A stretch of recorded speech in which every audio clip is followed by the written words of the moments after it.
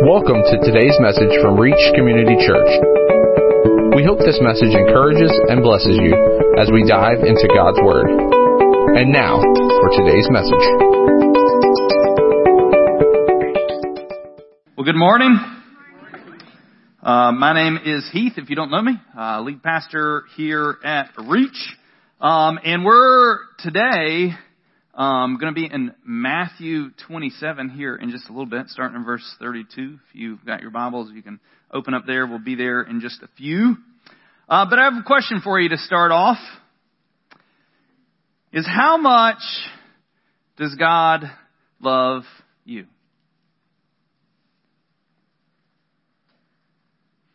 Does anyone else struggle with that reality? If I can just be 100% honest, and this is my job and has been my job for 21 years, not all here, did youth ministry before we moved here. I struggle with the reality that sometimes God loves me and likes me. And that struggle is not based in the reality of what I know intellectually or theologically. It's just in my own understanding of what God thinks of me because of what I think of me. Anybody else? So I don't want to necessarily, I'd love to settle that for you today, but I think the Word and what we're going to be in today is going to settle that.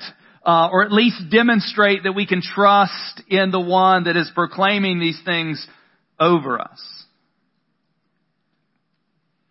See, love is not just words. For those that just passed Valentine's Day, I would raise your hand if you succeeded, but I don't want you to embarrass those that didn't succeed in loving, honoring, cherishing each other on this day. That, you know, that's what we do, which I think is funny. I think it gives people an out to be like, well, if I do well one day of the year, I'm doing good. But the truth is, love is not words alone. Honestly, love that doesn't follow up with actions are just words. And if you've been married longer than a minute, you realize that they can say the right words, but if their actions don't communicate the truth of that reality, the words don't matter. Like, I can tell my wife that I love her every day. I can text her and send her emails and telegrams and faxes and all of these things. I can use it in any medium that I want, but if my life and my actions don't reflect that reality, she's just going to be like, that's great. I'm glad you can use those words, but I'd love to see those words in action. The life of Jesus is God's love letter to you and me. The whole Bible, from beginning to end, He has been in hot pursuit of us, making a way for us to know Him, to love Him, and to be connected to Him again. He didn't go halfway in showing His love for us when He walked on this world, and He isn't going to go halfway in showing His love for us now. The question today is, will you listen and believe? And this is something that you'll have to practice. So today won't solve the equation, does God love me? I am going to try to do my best to show you that He does by what He did for us, specifically on the cross. But this is something we got to relive. Like, I could do one action for my wife to show her I love her, but if I don't continue showing her that I love her, I have to be reminded. And that's partly what we're doing with communion today. Communion is a reminder of what God has done for us once and for all.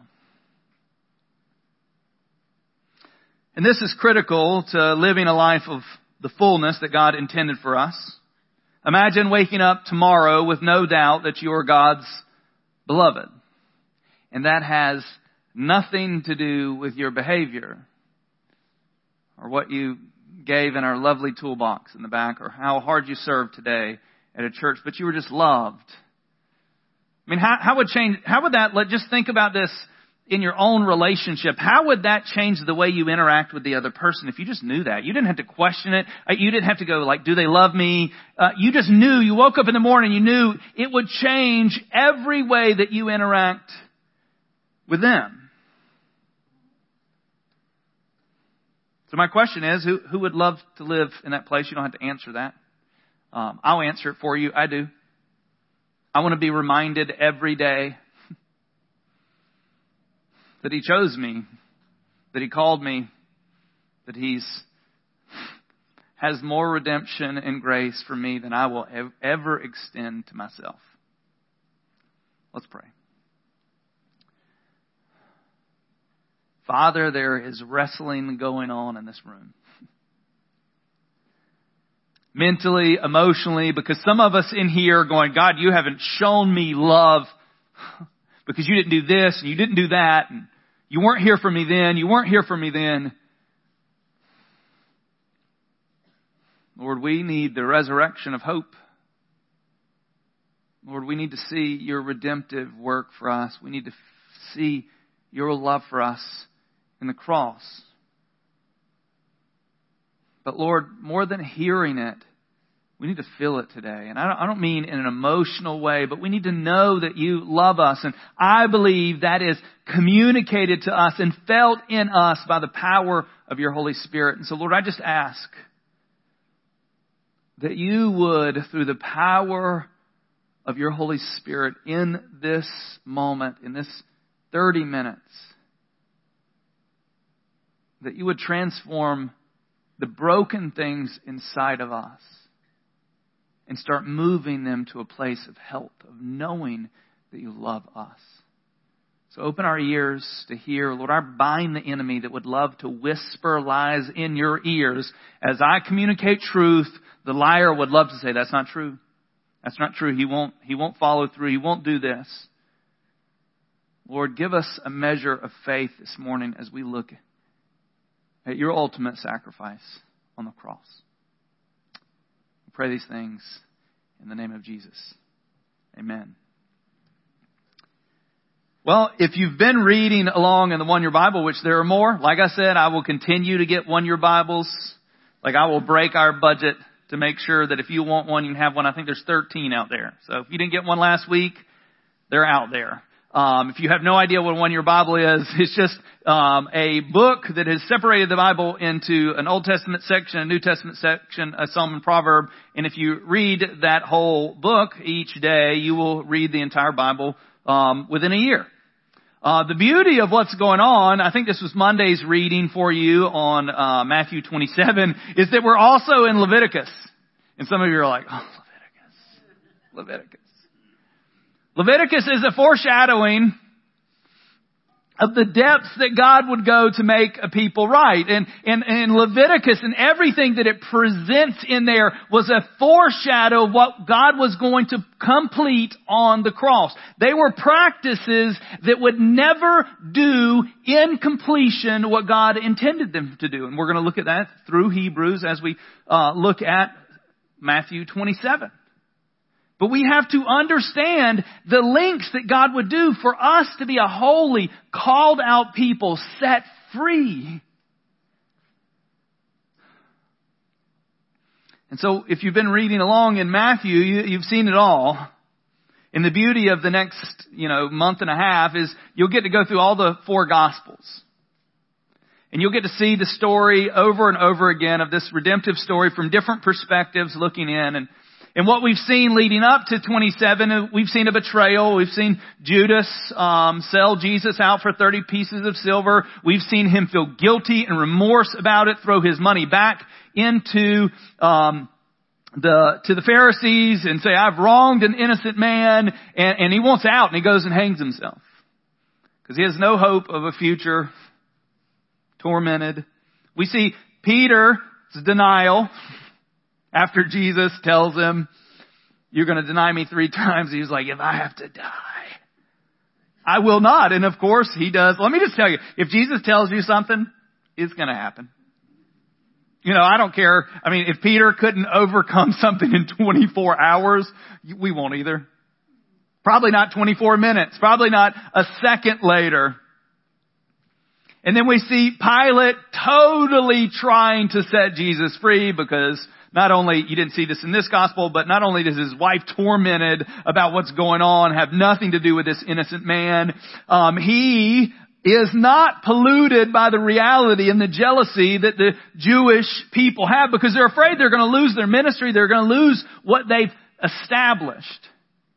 And one of them, not here, said, hey, it's better for one man to die than for us to lose the place and the position and the thing that God has set us here. And Pilate does everything in his power to set Jesus free. Even leading up to this, they release one of the prisoners. He puts forward, he was like, hey, as a sign of good favor, you can release. And he wanted to release Jesus, thinking, hey, here's an opportunity. And they release somebody that's actually guilty. Barabbas, another story that I wish there was more.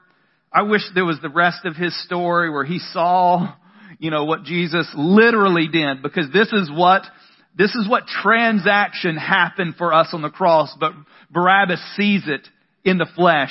Jesus takes the spot that he doesn't deserve for this man. This man gets to go free. And then they brutally abuse Jesus, mock him, punch him, spit on him, put a crown of thorns, put a robe on him, mock him, cover his eyes, hit him, saying, prophesy. And they take this thing called the cat of nine tails, which is just these leather pieces with metal and glass and other things woven into them, and they whip it across his back and they pull it apart, and it rips literally his skin off his back. And they do that 39 times. They say it 40 times kills a person. And that's where Jesus is bloody, bruised, probably does not look like himself at all, is stripped, most likely naked. They cast dice for his clothes. I read one commentary. It was like, maybe it was a really nice garment, and most of those garments aren't like ours. It's one solid piece, so you can't take a piece of it. And so they're like, oh, it's better not to rip it. So some of them are thinking it's nice, and other people are like, hey, we can make money off this. This is Jesus's robe. Afterwards, we can sell it. All of you eBayers out there, you're like, yes. All we need to get is Michael Jordan's signature, and we can sell it. So maybe they were thinking, this is it. We're going to make money. But what's funny, they didn't have this in mind, but God knew this was going to happen, prophesied it hundreds of years before this, and they fell right into it. And we pick up in verse 32. All of these things have happened, and they're heading to the hill. It says, as they went out, they found a man from Cyrene, Simon by name, and they compelled him, the man, to carry his cross. Jesus was so battered and bruised that he could not even carry the cross to the hill. But Simon steps in to do that. And I skipped a verse ahead, which I'll say in a minute. So sorry, Anna, for that one. Matthew 16:24. Then Jesus told his disciples, if anyone would come after me, let him deny himself and take up his cross and follow me. Simon was the first one to fall into this thing. And we don't know much about him, but this is the reality. When it says take up his cross, and we say this like, hey, no big deal. That's like take up your electric chair, take up your murder, this is death. And he's like, hey, if you're going to follow after me, take up your cross and follow. See, following Jesus is a sacrifice, and we talked about this all in January. Jesus didn't come and do all the things we're going to talk about today so that we could identify as Christian and be a part of a club and do socially good things. He did this so that we would become his disciples, that would be shaped and molded into his image, and we would change our world.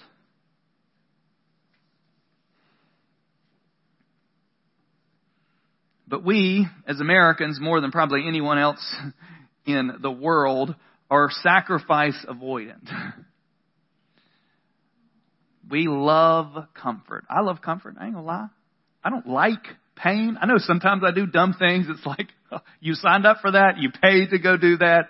I know, but for the most part, I want to be comfortable. I want things to be easy. Following Jesus typically doesn't go in that pattern.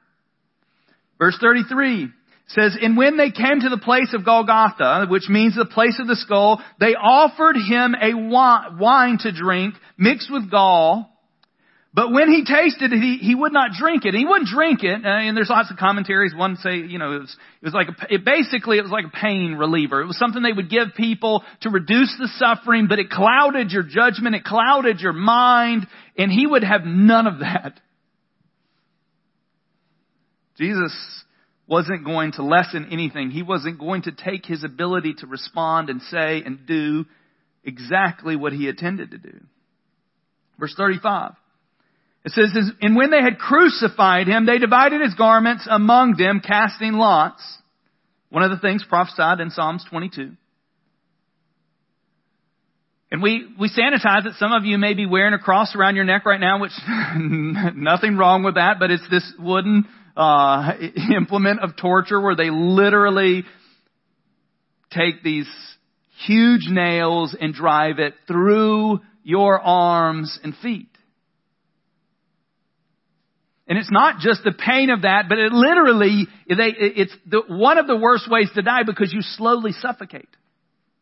Because you have to raise yourself up so that you can take a breath. But to raise yourself up, you have to put pressure on the nails that are going through your arms and through your feet. Just so you can take a breath. And if it ever went too long, they would break your legs so you couldn't even push up anymore. Verse 36. And they sat down and kept watch over him there. And over his head they put a charge against him, which read, and the Jews didn't like this at all. It says, this is Jesus, the King of the Jews. And it was written in multiple languages. I love that Pilate, instead of accusing Jesus as a criminal, he proclaims him as a king. Which is what he was. This is literally the only thing that Jesus was guilty of. And guilty is a loose word. Don't go too crazy on that because he was the king. He is, Revelation 17:14, he is the King of kings, the Lord of lords.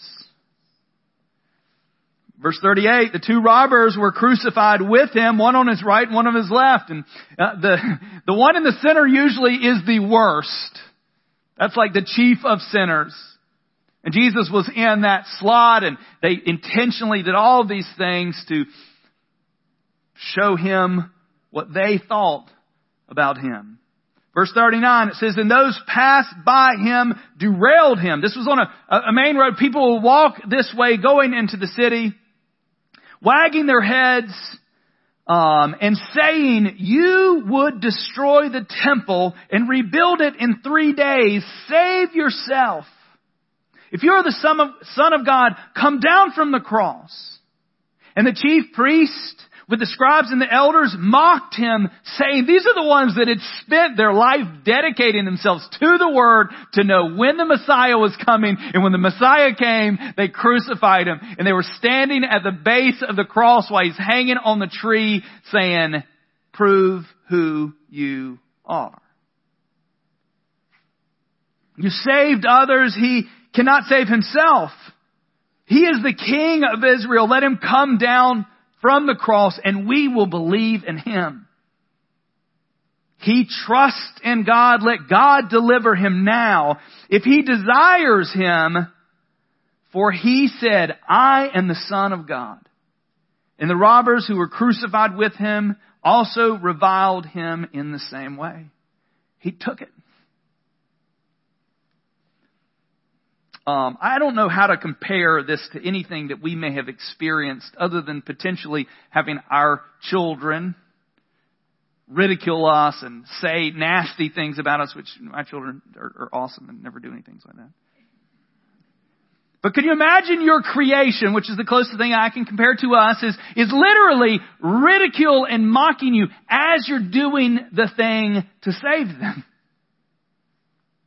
As you're hanging on the cross, they're saying, then just show yourself with power. But the true power that he is doing is giving himself to the cross. If he got down, he could have. Let me just tell you, when he said this in another gospel, he said, I could call 40 legions of angels. I could free myself. I could literally, if we think Superman has power, like it's a joke, And the beauty of Christ is there is no kryptonite.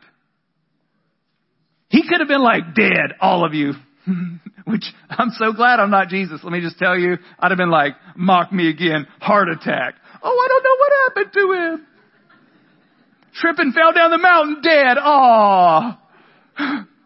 Say it again, chief priest. He just sat there and took it. You know why he took it? You know why he didn't say anything in his defense? You know why he allowed himself to be crucified? Because it was the only way. When time was perfect, God sent His Son to die the death that we deserve so that we could have lasting freedom. See, power and weakness, people rejected Jesus' authority and power because He could not get Himself off the cross. They had no clue of the power that God, through Jesus, was doing by willingly staying on the cross. And I had this thought that I just want to throw out there. Where are you living out this same thought? Where are you living? God, I would believe in you. I would trust you. I would give you everything if you would just. Because that's what they're doing. They're standing there at the cross. They don't believe He's the Messiah, or they wouldn't have put Him on the cross. But they're saying, hey, if you get down, we'll believe. They said that earlier when they wanted Him to give them a sign. He said, the only sign that you will get is the sign of Jonah. Which is what? Thrown into the belly of the whale, come back 3 days later. And so they're like, show us your power and we'll believe. Where do we do the same thing, wanting something else from God when He has this perfect gift for us? Saying, God, I want this. And if you give me this, I've done this, I don't know how many times, like, God, I will, you know how many times we do that? Like, God, if you do this, if you allow me to get an A on this test, if you give me this woman to marry, whatever the thing is that you want, you're like, God, if you give me this, I will love you, I will serve you. And the truth is you won't. Like, we're children, all of us. Even the oldest person in this room is a child when it comes to the things that we want. But like, God, I will serve you and worship you if you give me this thing that I will then make into an idol and serve and worship it until I am bored with it and want another.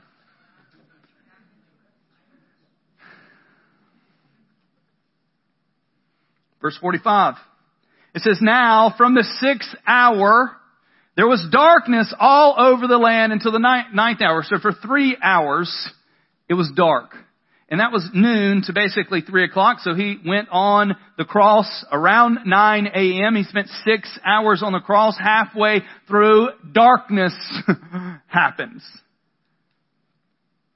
And we've seen eclipses and things where, there's been a little bit of darkness, but darkness fell on the land while Jesus was on the cross.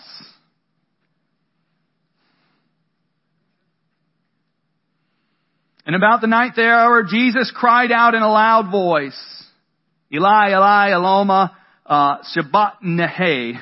Best I can do. I did listen to it like 4 times this morning. And that is that, my God, why have you forsaken me?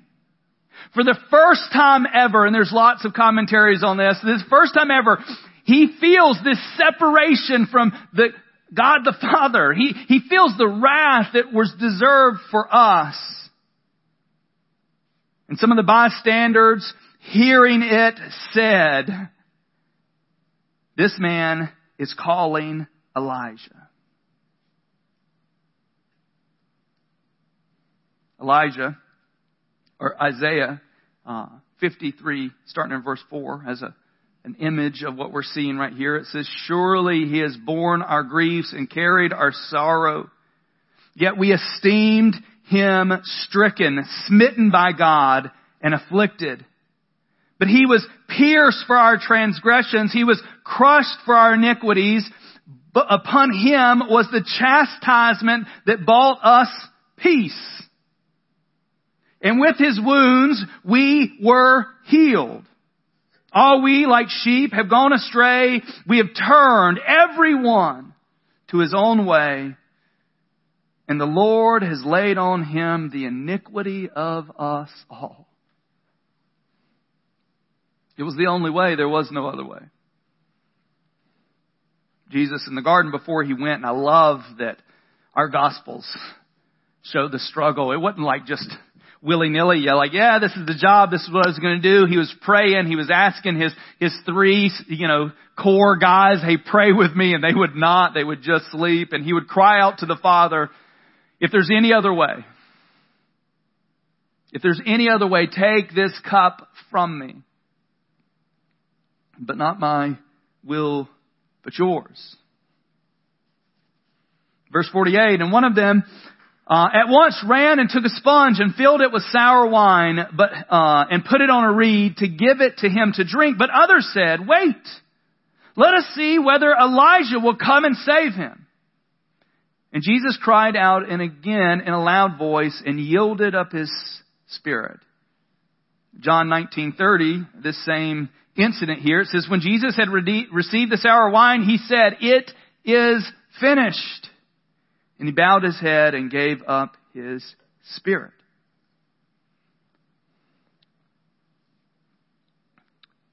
And in this moment, some crazy things happen. Realize it's still dark. There's still darkness. Verse 51, it says, and behold, the curtain, which is not near, in the temple, the curtain of the temple was torn in two from top to bottom. And the earth shook and the rocks were split. For those reading the One-Year Bible, we just spent a lot of time looking through all the pieces of the tabernacle. This is the temple. The tabernacle we've been reading on was the tent version of it. This is the temple. It was huge. They're literally, one of the commentaries, they don't know for sure because they believe that the ceiling was heightened, but potentially 60 feet high and 4 inches thick. Like that isn't in biblical text, but there was early manuscripts that talked about the temple up to 4 inches thick. So this wasn't like they've been carrying this around since the time of Moses and it's threadbare and it just like a breeze came and it fell apart.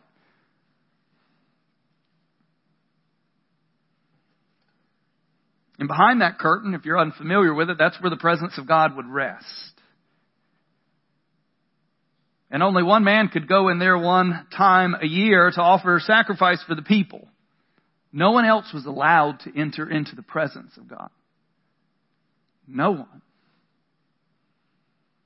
And that whole temple system was setting up something that never worked fully. And Jesus was going to set it officially done. There will be no more sacrifices needed to enter into the presence of God because Jesus was going to become the once and for all. And 40 years after this, the temple that was their treasured possession would be gone. 70 AD, gone. Since then, there has been literally no other temple sacrifice because there's been no temple. We jump into Hebrews 9 to see the implications of what happened in this curtain tearing and what fully happened on the cross. Verse 8 says, by this the Holy Spirit indicates that the way into the holy places is not yet opened as long as the first section is still standing, which is symbolic for the present age. According to this arrangement, gifts and sacrifice were offered that cannot perfect the conscience of the worshiper, but deal only with food and drink and various washings, regulations for the body imposed until the time of Reformation. But when Christ appeared as the high priest for the high priest of the good things that have come, then through the greater and more perfect tent, talking about the temple, not made with hands, that is, not of this creation, he entered once and for all into the holy places, not by means of blood of goats and calves, but by means of his own blood, thus securing an eternal redemption. Hebrews also says that don't be deceived that there will be no forgiveness of sin without the shedding of blood. That's why they did sacrifices. There has to be a blood, but if you read through Hebrews, the blood sacrifice was never enough. It always had to be repeated, and it always had to be done even for the leaders of the temple. The high priest still had to make sacrifices for sin ongoing because, shocker, we live in a world filled with sin, even those that were called to be pure and holy. See, this was the work of God from top to bottom. This was the beginning of the new covenant set in place by Jesus through His blood. This was the end of the sacrifice that would never need to be made again. That would only partially work for a short period of time. This was the once and for all. This was Jesus communicating to us how much He loves us. And something crazy happens. Verse 52. Woo! For those zombie fans out there, here you go. They weren't zombies, of course, but they came out of the tombs. Verse 52, and the tombs were opened. And many bodies of the saints who had fallen asleep, that didn't mean they were taking a nap, that means they were dead, were raised. And coming out of the tombs after His resurrection, they went into the holy city and appeared to many. Ezekiel 37 prophesied that speak life to the dry bones. You see this whole picture in Ezekiel 37 of these dry bones, and He speaks, and God's give flesh and to the bone and sinew and made them into an army. See, Jesus secured the hope of our future resurrection here, and He's proving His power to do so the first moment it happened. He didn't even come out of the grave. We're not even talking about the resurrection yet. This is just, it is finished. Jesus is still hanging on the cross. But men who were the saints that were believing in Jesus, they come out of the tombs and they go into the city. Could you imagine like your great uncle, like somebody just showing up at your house and be like, hey, Jesus is for real. Do you think you'd believe it? Be like, yes, sir. What do I need to do? I'll take a knee right now. But this is exactly what's going on here. They go and testify to the goodness of God. See, resurrection is the promise of our gospel, and Jesus shows His power of resurrection right here. And it's not ending. In verse 54, it says, when the centurions, the men, the soldiers, not Jewish people, the Gentile soldiers, just sitting there watching on guard duty. It says, when the centurions and those who had been with him, keeping watch over Jesus, saw the earthquake and what took place, they were filled with awe and said, truly this was the Son of God. This man saw it. Changed. He witnessed it. He's still hanging on the cross. This is before the resurrection that did happen. But he was like, this is not people. Maybe he'd heard Jesus speak, but he was sitting there doing a job and he witnessed it and said, surely this is the Son of God.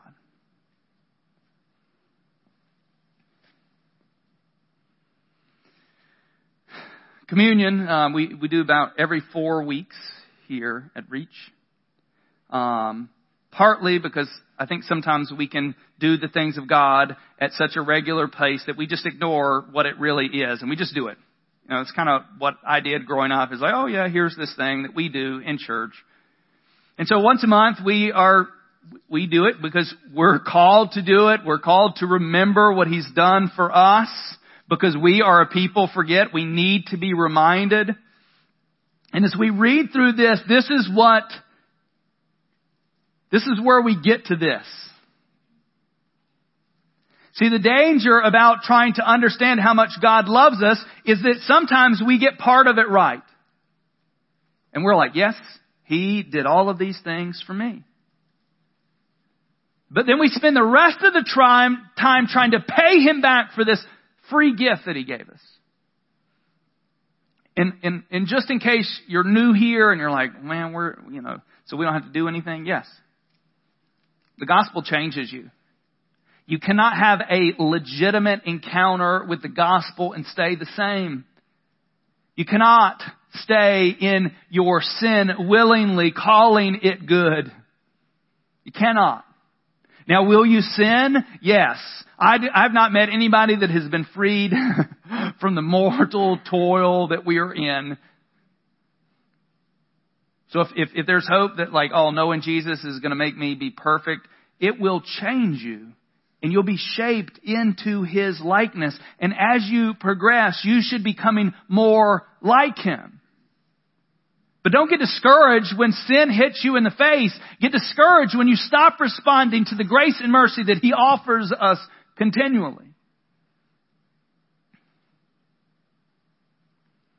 Hebrews 10, the next chapter after what we just wrote, starting in verse 19. Says, therefore, brothers, since we have confidence to enter into the holy places by the blood of Jesus, by the new and living way that He opened for us through the curtain, that is, through His flesh. And since we have a great priest over the house of God, let us draw near with a true heart in full assurance of faith, with our hearts sprinkled from an evil conscience and our bodies washed with pure water. Let us hold fast to the confession of our hope without wavering, for He who promised is faithful.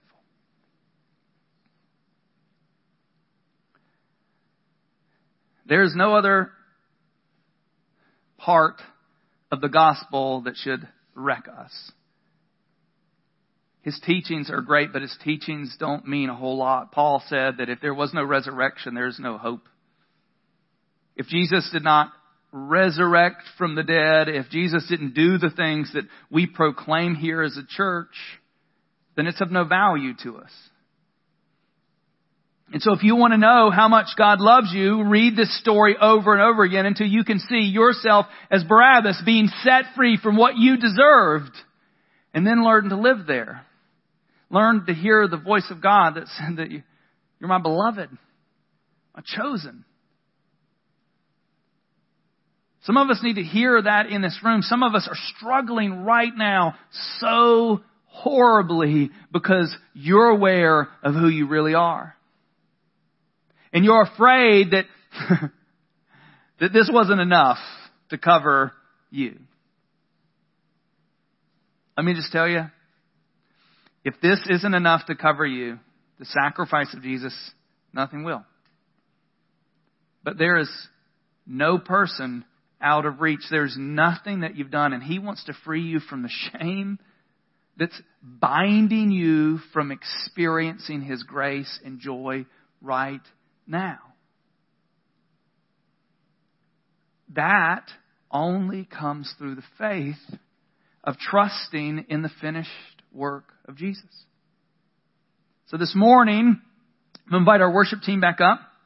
We're going to go back into another song. Before you take these, Paul says to, basically judge your heart, confess. You know how almost all legit revivals, I would say all legit revivals come with a heart of repentance. You want to experience His love and His joy and His peace, it will only come through letting it out and saying, God, it's not a shocker. Let me just tell you, whatever you say verbally or in your head, confessing to God, He isn't going to be like, oh my gosh, I didn't know you did that. I can't, you can't get in. He's going to look at you with a loving, adoring face and say, I've waited so long for you to say that. Give it to me. Give it to me so that we together can help you walk in freedom.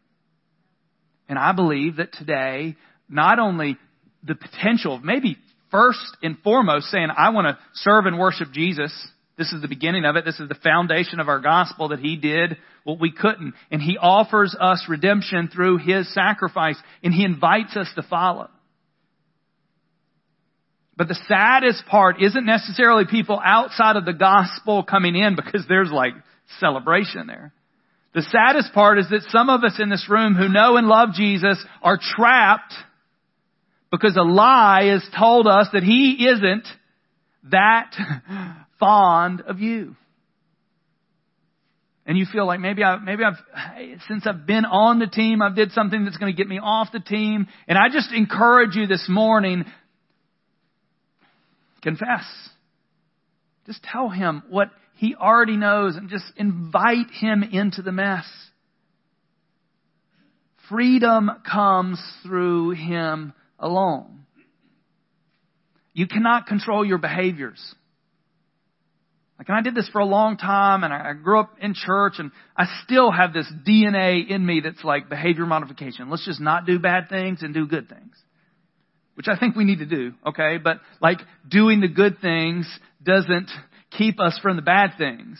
We need to live in the grace of God, understand how much He loves us, and then out of that love for us, He'll begin to change us into the men and women that He's made us to be. That's where the freedom comes of knowing, trusting Him. Finding the verses that speak the truth about who you are and entering into the presence. He removed the curtain that separated you from the presence and has invited you in. Let's pray. Father, I don't know what wrestling is going on. I don't know what arguments are happening inside of people's heads right now. Of going, I know you did these things for others, but I can't believe that you did them for me. And Lord, I pray that you would overcome that. Lord, sometimes desperation and suffering drives us to the heart of God. Because we're done play acting, we're done pretending, we're done hiding and covering, and we finally got to this place of being honest and transparent and finally ready to say, God, I'm yours. Change me. Lord, I just speak that you would hover, your Holy Spirit would just hover over us right now. That the power of that same Holy Spirit would begin to well up inside of us. And right now we would hear the whisper of the Holy Spirit calling us to Him. Saying, draw near to me and I'll draw near to you. Lord, I pray that you would overcome our obstacles. Lord, I pray that as even we're taking communion, Lord, that you would break things in us. Lord, where the enemy has bound us, Lord, I speak freedom. Not freedom because of their change, but freedom because of your sacrifice. Lord, bring life this morning. Lord, we welcome the transformation and the peace that comes with surrender. We pray these things in Jesus' name. Amen.